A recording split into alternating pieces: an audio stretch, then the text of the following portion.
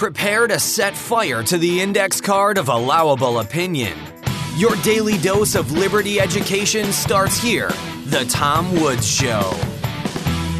Hey, everybody. Welcome back to The Tom Woods Show. It is episode 2409, and I'm delighted to welcome Glenn Corey, who is the author of rather an interesting new book called How to Get a $150,000 Liberal Arts Education for Free. Subtitle, 100 Books to Help You Better Understand Yourself, Others, and the World You Live In. That's great. That's a really, really great framing. And so obviously we're not going to cover all 100 books. Right. You can do that by getting your copy of Glenn's book, and you'll find it linked in the description of the video or on the show notes page, tomwoods.com/2409. Glenn, welcome. Thanks, Tom. It's a real honor to be on your show. I've been a long time admirer and appreciate all the great work you do. Thank you very much. All right. So I do want to ask you, because as I say, we're not going to cover all 100. I do want to ask you in a minute for what would be, if you could possibly narrow it down, like your top 3, the books that we just have to get their contents into our brains. But before we do that, can I just ask you more generally, what was the selection process like? What did a book have to do in order for you to consider it? Well, it kind of started out as a project just to organize my own reading. I'm what you would call a voracious reader. And at some point I noticed that my own reading was kind of haphazard. And I noticed that there were topics that I guess were discussed a lot, but I didn't really know too much about it. And I prefer to get more in-depth knowledge through reading than through, say, the news or something. So I went about being more systematic with my reading. And then also I was, just a little bit of background, I was in grad school and left before I got my PhD. But one of the things I always missed about academia was teaching. I've always loved teaching, and I kind of imagine being given control of a course where I could force people to read 100 books. And I thought, what books would be worth people's time that gives them a good, like I think of a liberal arts education as just giving you kind of a big picture overall understanding of how different and important topics work. So that was my approach, was to think about what I think is important for people to learn about. And so let's see, I jotted down a bunch of them that jumped out at me, but I will say, let me just point out that ones that I mentioned are not necessarily representative of this entire collection, because Glenn covers topics like you would, there are plenty of books on philosophy, on history, on world history, on questions you wouldn't expect to be covered in a book like this. It's eclectic and challenging and very, very worthwhile. You'll flip through here and, as I did, come across books you'd never heard of, but you think, oh my gosh, if I don't read this, I'm never going to forgive myself. So let's start with this. It's a completely unfair question. You've picked 100 books that are valuable. And by the way, it's a very similar exercise that I've sometimes had. I've sometimes thought, what if I had the world's attention for like 30 minutes? What would be most urgent for me to cover? Well, 100 books is obviously a lot more information than that, but it's the same kind of idea. 100 books that if everybody had that knowledge, it would be better for them, it'd be better for the world, for society. What would be the top 3? Now, we were kind of talking about this a little bit. Obviously, this is a libertarian audience. You have Murray Rothbard's book, What Has Government Done to Our Money, in here. But for a libertarian audience, if I were to say, what are your top 3? Well, they already know about that book. So what are your top 3 that you would say to this audience? Well, those would be not on specific topics, but more how to go about thinking about things. And probably one of my favorite books is called Being Wrong by Catherine Schultz. And it's about how various philosophers, sociologists, psychologists, and today's educators think about the topic of being wrong, and actually how our fear of being wrong and the emphasis on getting things right is actually misguided, that we get a lot of value out of being wrong because you have to engage in a certain thought process to be wrong. And also, you just from a realistic sense, you're never going to be right all the time. So it's good to deal with being wrong. And it's a very engaging and sometimes very humorous book. And the author talks about the deep biases that kind of militate against us, like admitting that we're wrong. And she talks about an episode where she had done all this research about being wrong, and she's talking with a friend of hers who clearly knows more than the topic that they're talking about than she does. And so she knows that when people are wrong, they dig in their heels and make stuff up. Yes. So her friend pointed out that she was wrong about something. And what did she do? She dug in her heels and made stuff up. And this was at the end of her research. So she knows, the fallacies, and she just goes and commits it.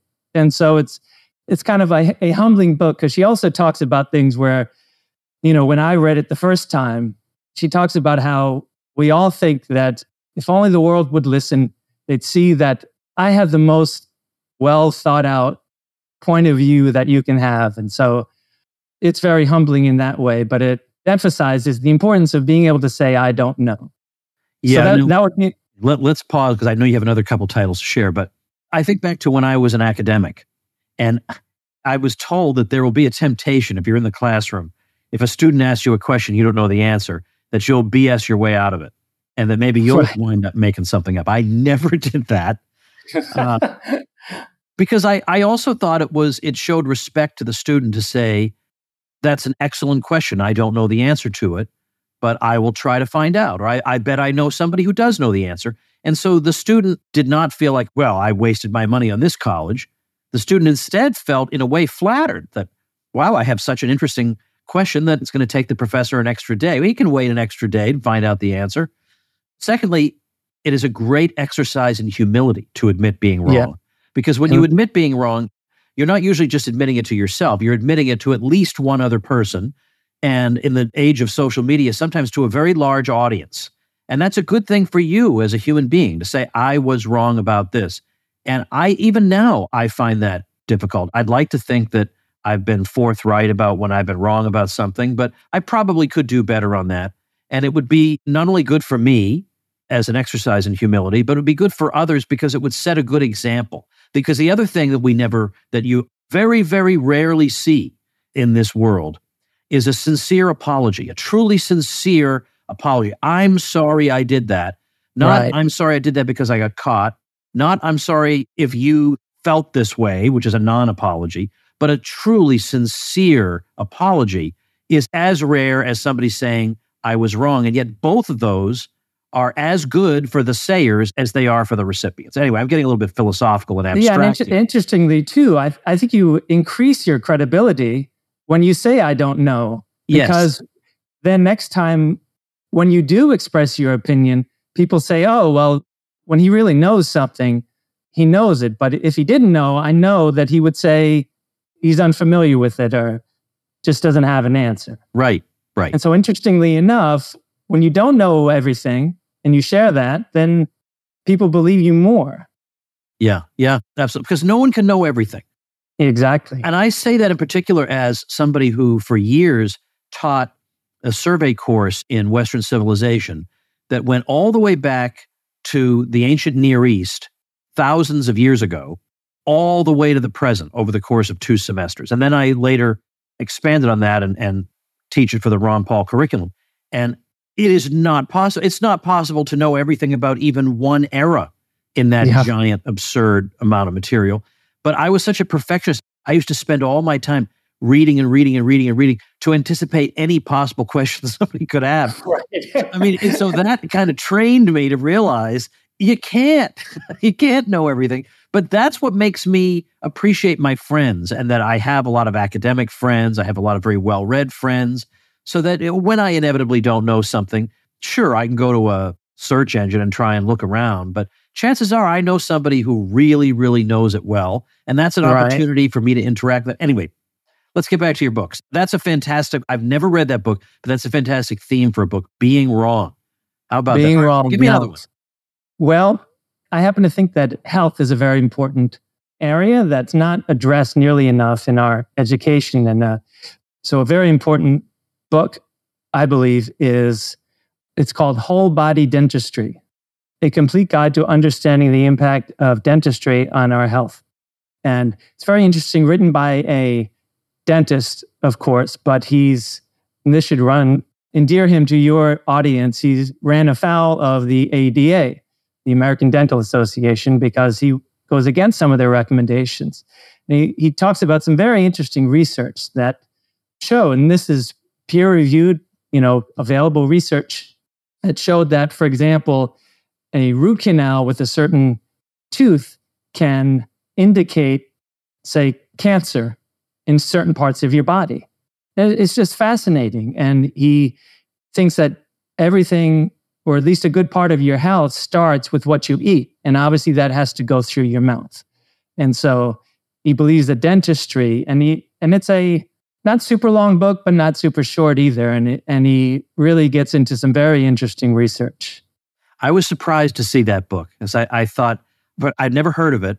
And I thought of all things to include. But again, your idea here is not necessarily that I'm checking off boxes, that I let's say I need to have 5 books on so-and-so.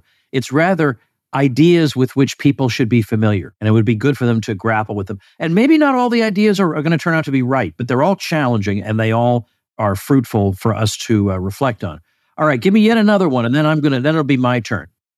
Okay. The third one is called The Wholeness of Nature. And it's about the German poet. Most people have heard of him, Goethe.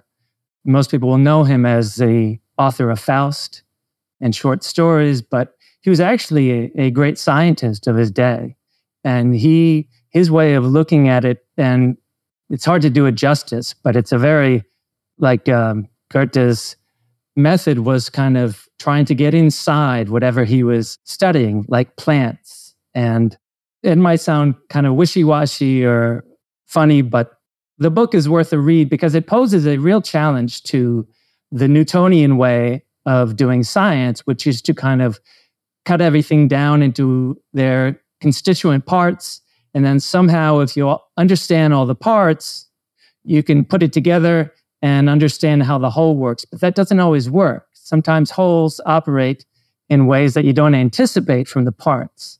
And so Goethe was a pioneer, and the author is at pains to emphasize that Goethe's is not a replacement for Newton's method, but it just complements the method that Newton championed. And the author of the book thinks that science could benefit quite a bit from taking a really radically different approach than Newton.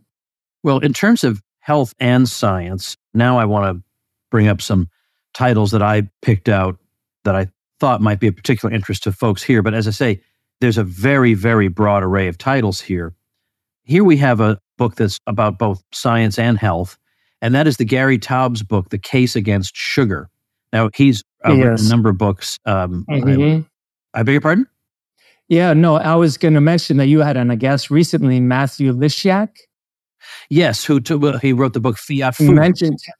And he mentioned Taubes, that Taubes was a journalist who was like the information about nutrition and health and science actually came from journalists like Taubes. It wasn't from scientists working on the inside. Right. So Taubes is very interesting. And he goes into the history of sugar and the kind of behind the scenes battles at, say, the FDA and, the experts. And one thing that he mentioned that I was really blown away by was that there was a time when what made cigarettes so addictive was that the wrappers were laced with sugar. And that was the addictive ingredient in cigarettes. So that was really unbelievable to me. And the way sugar has become subsidized and is really a protected industry. But the damage is really serious, and it's contributed to the obesity epidemic and diabetes. And well, not to mention, if we think about the so-called food pyramid that so many of us grew up with, and you would read about, you got to have 8 to 11 servings of grain per day, or something like crazy things like that. Well, people would translate that into, oh, okay, then I'll have a few bowls of cereal. And the cereal, is, okay, some of it might not be full of sugar, let's say, but it's still full of problems. But some of it is really full of sugar. And people would be eating it thinking, well, I'm satisfying my daily requirement for the intake of this stuff. Yeah. I call that the morning candy industry, the cereal industry, because that's really what it is. It's a kind of a tangent, but Lishak talks about the bizarro world of Kellogg, John Harvey Kellogg. Oh yeah, that whole story, again, from the previous episode, it really is true what they say sometimes about truth being stranger than fiction. I mean, if you had invented the story of John Harvey Kellogg, nobody would have believed it. Right. But Yeah. Given his various obsessions. Yeah. But just that alone should make you think, well, could he really have been that right about what I should eat in the morning? Right. So Exactly.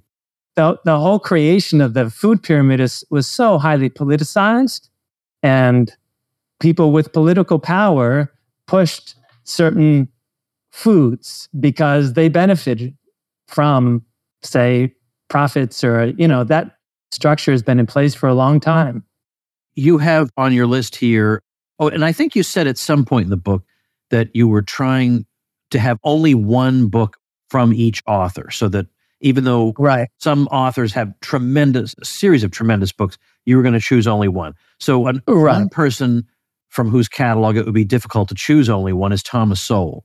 But oh my God. Yeah. You chose Intellectuals and Society, which I actually haven't read that one, but I've read Sowell to have a pretty decent idea of what his thesis is.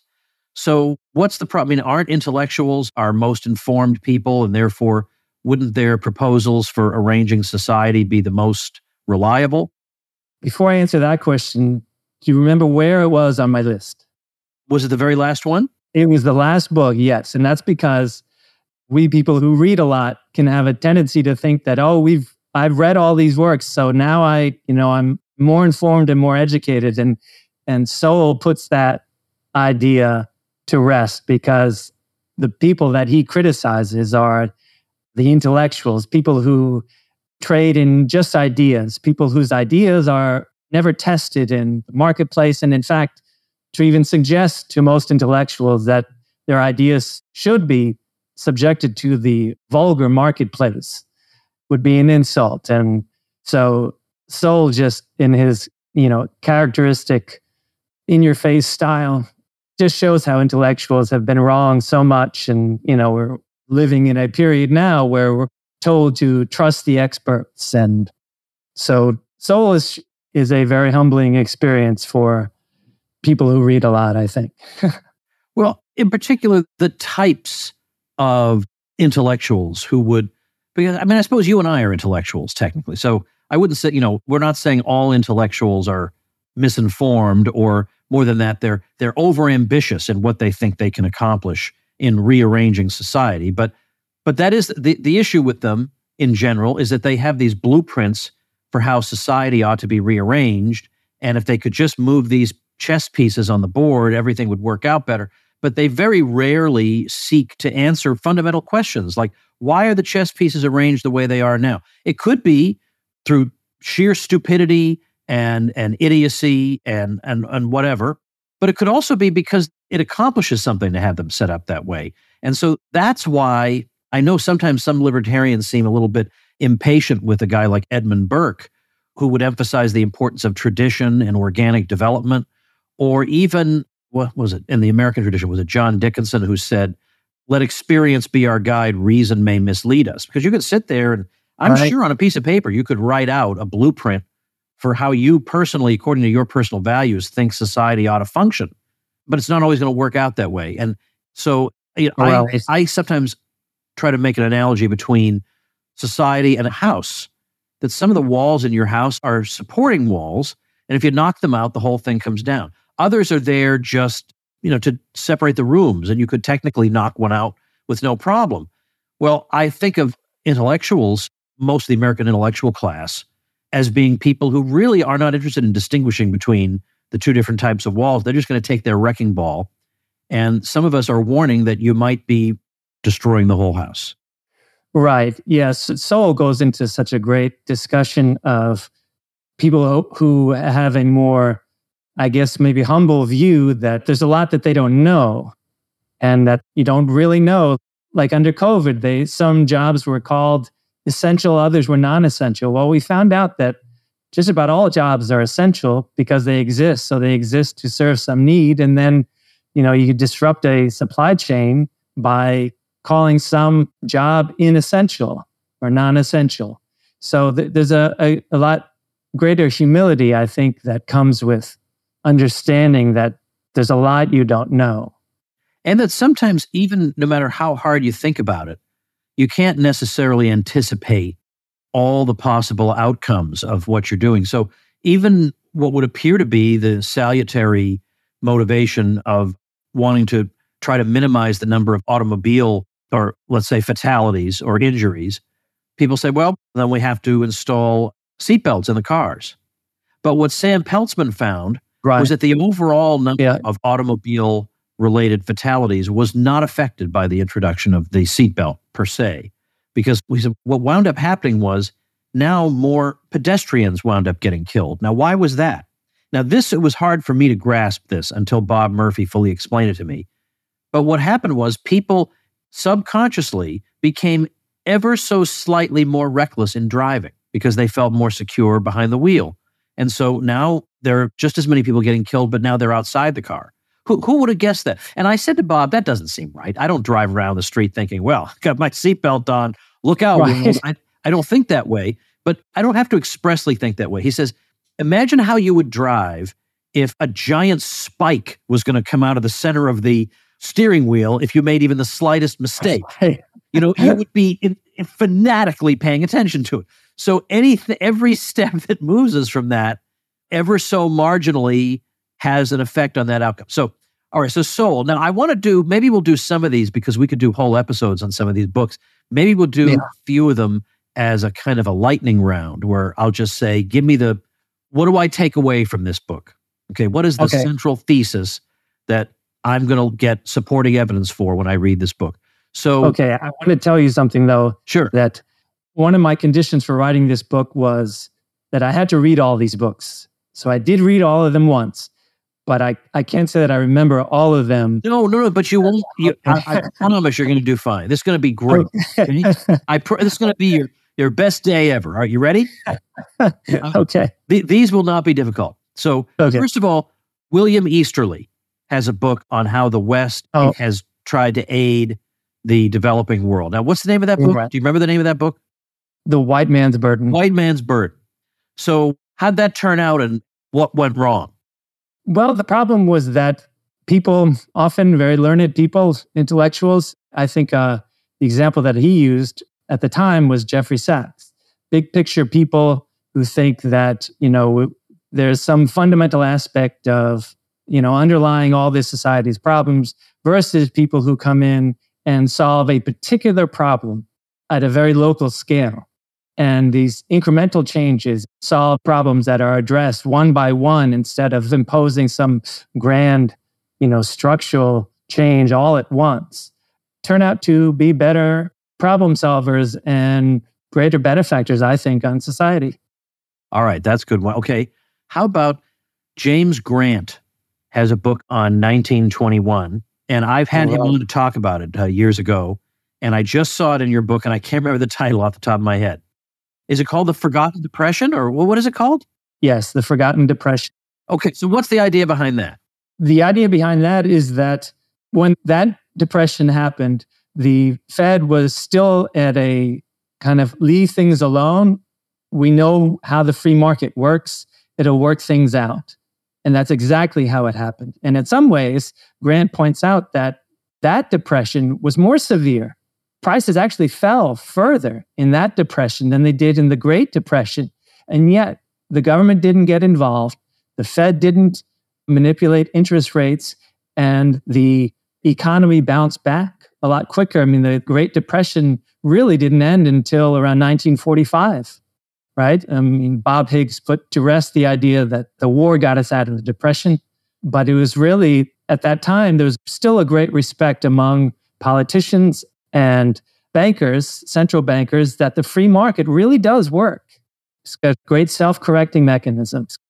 That's right. In fact, Joseph Schumpeter cited the downturn of 1920 to 21 as evidence that the market solves these problems, that you don't need expansionary monetary policy or fiscal policy, all these Keynesian remedies that we've come to expect governments to carry out. Yeah. Keynes hadn't even written his book by that point, The General Theory, because this is early 20s and he wrote that in the 30s. And it did reverse itself. Now, there has been arguments in the journals back and forth about, well, the government really did do X and Y, but we won those arguments. So, all right, so let's see. What else have I got? Okay, so I said I was going to do 3 that I was just going to pick and kind of throw them at you. So how about Lewis Mumford on cities? What do I need to know about cities that I learned from him? Well, Mumford is a really interesting person. He started out as a architecture critic for either the New Yorker or the New Republic.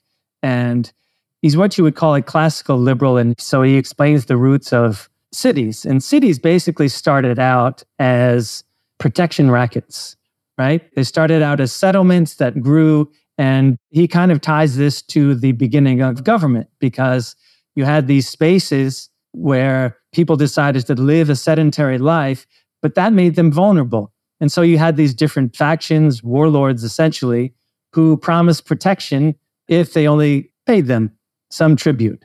And so from there, cities expanded, and then there were all these benefits of people coming together that allowed for all sorts of different activities, entertainment, more products, interactions with people, ideas exchanging, and so forth. And so there does seem to be some sort of size limitation that makes cities feasible, but the city was definitely a great innovation in Mumford's view.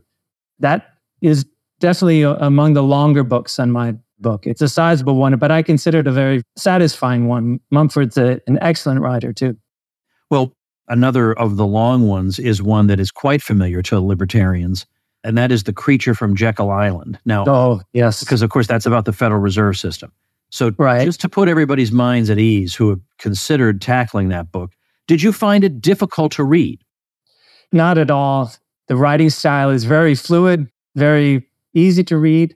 And also at the beginning of every chapter, he kind of provides a summary. And at the beginning of the book, he provides a guideline to help people who might not want to read the whole thing.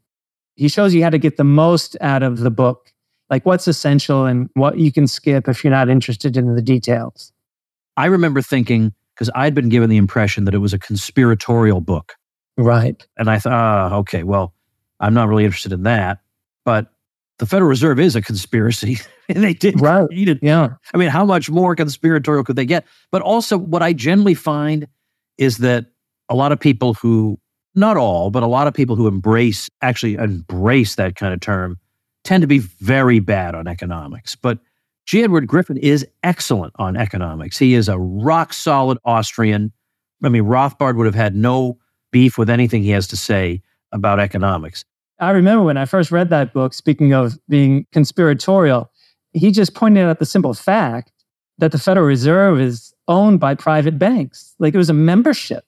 And I thought, no way. And I looked it up, and sure enough, I mean, all that information is out there. He doesn't, he's not speaking in hushed voices, so to speak. And in terms of the structure and, how the Federal Reserve is governed, it's all very accurate. Yeah. No, he's right. He's absolutely right on. But the consequences of central banking that he talks about are really mind-blowing. And that's one of my favorite books. It would be in my top 10, but not quite in my top 3, probably because of its length. But it's a really important work, I think. Now, I've had Jason Brennan on the show, and he's talking about Why Not Capitalism. But I know you have in your book both G.A. Cohen's book, Why Not Socialism, and Brennan's response to that book, Why Not Capitalism. But I hadn't realized that the Cohen book is also a fairly short book, because the Brennan book's pretty short. And as you point out, you could read them both in a morning. But then just after that morning, you'd have an enormous amount of food for thought, because you would have come face to face with two very able defenders of two very different systems. Did you feel like, well, both sides made good points, or how did you come away from that? Well, I think Cohen, and I want to point out that David Gordon of the Mises Institute, when he reviewed Cohen's book, and he said that Cohen is now deceased, but he said that Cohen was the smartest living socialist thinker in the country. So he was very complimentary, David Gordon. he thought that he made the best case for socialism. And I mean, certainly Cohen lays out the case that most people still believe is the soundest reason, a moral case for socialism.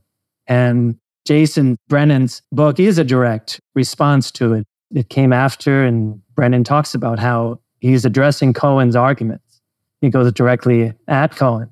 Hey, everybody, let's take a minute to thank our sponsor, Monetary Metals. This is a company I've been using for a year or two, and it's fantastic. Now, if you're like me, you probably own some gold.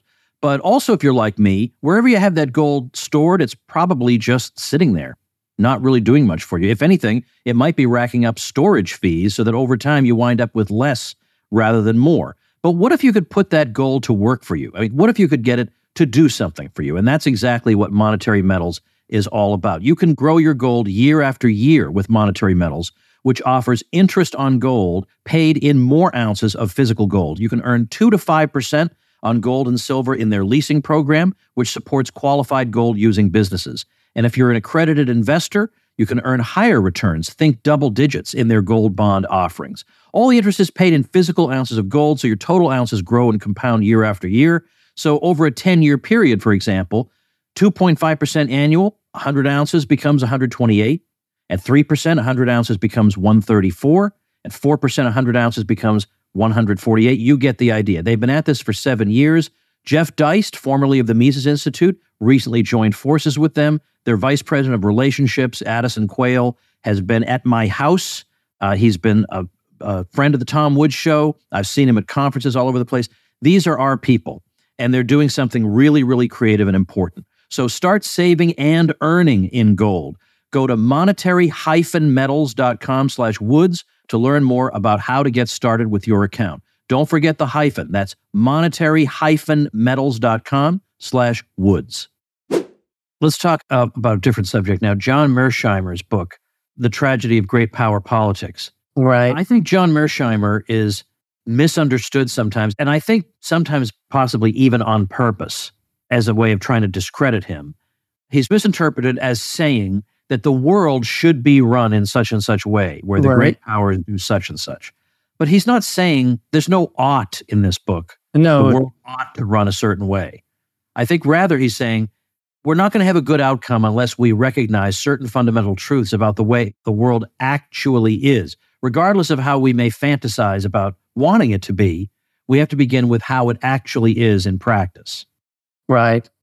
And I think he lays out the best case, and he's an example of somebody who's not a libertarian. So one of my important objectives with the book was not to persuade anybody. I didn't want anybody to feel like I was trying to guide them toward embracing, say, my point of view. Right. Yeah, it doesn't come across that way at all. Well, that's good. And Mearsheimer he may not be a libertarian, but he's pretty sober-eyed, and he's got a deep understanding of history and how human psychology works, when you're talking about people in very powerful positions and how one country will interact with another for various reasons. And this is the way it's been done forever. And, the school of thought is known as I think it's German, Realpolitik, but it's more like real world politics. And so sometimes Mearsheimer, when he has something to say, let's say about Ukraine and Russia, he'll employ his way of thinking. And people say, oh, he's saying that Russia should dominate X, Y, and Z country. He's not saying that. He's saying that you should expect that this is the way the world is going to be, that these great powers will expect that there'll be certain spheres in which they extend influence. That's just the way it is. Maybe you don't like that, and you don't have to like it, but you have to acknowledge that that's the way it is. Yeah, and it has, in that particular case, he has nothing to do with being a Putin apologist or, an advocate of Russia or it's, you can still be, I don't get the impression that he hates the country. It's the US. It's just that you do certain things to other countries, they're going to retaliate. And pointing that out does not make you a stooge for the other country. Right. Okay, so let's say a word about a book that I like very, very much. And indeed, if I could come up with a list of books that I wanted people to read that I thought if they read them, their minds would be expanded. And yes, it's true. They would also come closer to my point of view. That is true. but in a way, that's really only incidental. This is a book that forces you to ask questions about ideas you rarely examine, that you just take for granted. And so I'm talking about Michael Huemer's book, The Problem of Political Authority. I've had him on to talk about that book more than once. Yeah. And I think that is an extremely well done book. And I mean, if you think it's not thought-provoking, I think you're not being honest. Right. I think it would be hard to get through that book and not at least say, I've never thought about it that way. If you're not convinced by his arguments, then you have to admit that he points out at the beginning in the introduction to his book that he starts from premises that everybody accepts. And he takes them to their logical conclusions and applies it to people in positions of authority. And he believes that should be the standard. Yeah. Right? That, you should make an exception once people cross the line from the private sphere to the public sphere. And moral action is moral or immoral, not based on criteria like that. Well, what I like about the book is that it's full of analogies. And so, as your point is, we shouldn't change the way we think about morality when we go from private to public sector. So in the private sector, we wouldn't say there are 20 of us out getting drinks and 19 of us have voted that you have to pay for the drink. We would never accept that. We would immediately see that that's illegitimate and that you have no right to do that. But if suddenly, democracy. Yeah, right. But if suddenly these people magically, these are exactly the same people, but we sprinkle little magic dust on them and say now they're government officials, that becomes technically legitimate. And his point is, if it's not legitimate the first time, what makes it legitimate the second time? Is it, what is it? I mean, you could come up with some theories, but the point is you have to at least recognize that this requires a theory, that this requires someone to defend this. It's not simply obvious, right? That a select group of people have the power to violate what we would consider moral norms in any other situation, just because they have a special uniform on or a funny hat or whatever. And the book is just relentlessly pounding away at that type of theme with example and analogy after example and analogy. So highly, highly valuable. Even if you disagree with him, you have to think through his examples and say, well, you know what? At least on the surface of it, this does seem like I have some explaining to do. And that's a very good thing. Right. And then another thing I like about that book is that even though it's and with all my books, I tried to convey the point or pick them because they don't have to be politicized. Everything is so politicized these days. And Michael Huemer in his book shows that even in the realm of political philosophy, there are certain things, certain assumptions that are sound assumptions that lead you to certain conclusions. And that, if you think about the book, Huemer's arguments, you realize that somewhere along the way, you're making assumptions that are unjustified. And that even in the realm of politics, things don't have to be necessarily politicized, if you know what I mean. Let's take us, since we've been at this for quite a while, let's take a few more titles and bat them around and then call it a day and urge people to get your book. I hear a lot of talk, even to this day, even after his death, about John Taylor Gatto on schooling. Oh, yeah. So what do you think somebody walks away with reading his work on that subject? That's a big question.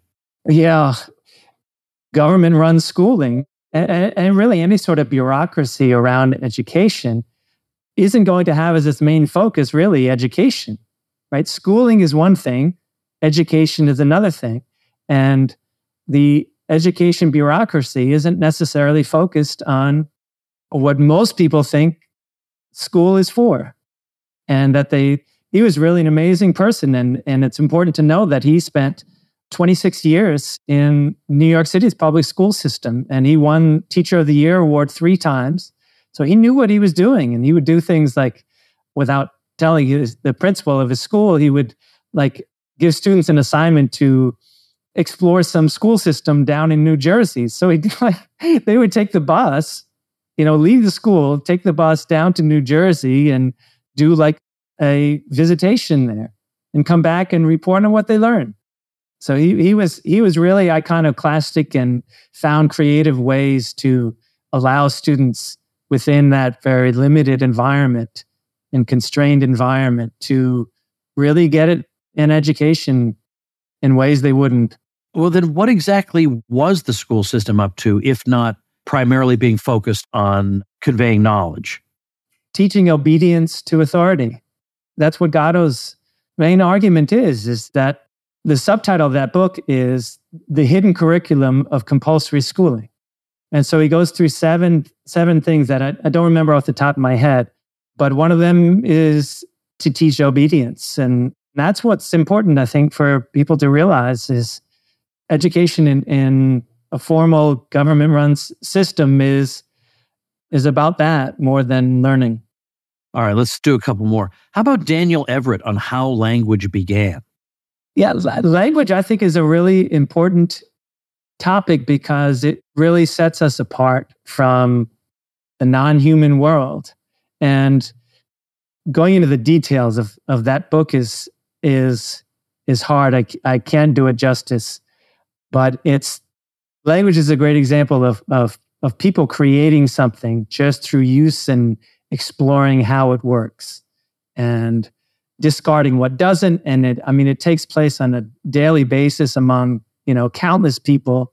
And I know that doesn't do the work justice, but anything. But does it emphasize, if it's making that point, then the other side of that coin is that there's no central direction. So you have this this crucial institution that evolves without anybody with a bullhorn shouting out commands at anybody. And right. It's a great example of that. And the richest languages in the world, like say vocabulary-wise, English, doesn't have a language academy. Other languages that are governed by an academy tend to have a more constrained vocabulary because you have like committees who decide who can, what word can enter the language and be used officially, whereas English, doesn't have that at all. And then finally, let's see if I pick out one. I got two more. Well, I'll just say Hunt Tooley, The Great War. I'll just say, oh yeah, that's a fantastic, short, digestible book on World War I that covers it in all aspects, the military aspect, but also economics, domestic, life and economy. So and also Hunt is one of us philosophically, and he cites Rothbard in his book on depression, or he may not have gotten to that except in an afterword. But I know that there's some Rothbard work that's perhaps his work on the progressives. But Hunt is a great guy, very knowledgeable. And sometimes when you try to read a book on the world wars, the vastness of the literature just seems overwhelming. You can get what you need to know, honestly, by just reading. Right.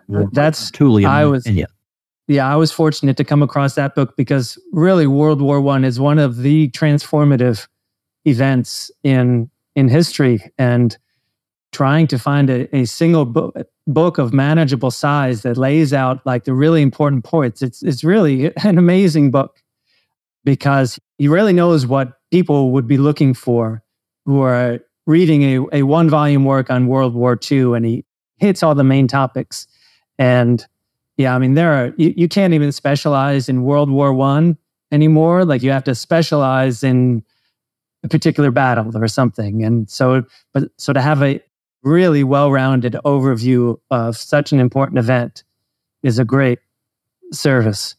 Well, I was going to bring up, but I think I'll leave it here. But you have Howard Goodall from Babylon to the Beatles, How Music Has Shaped Civilization.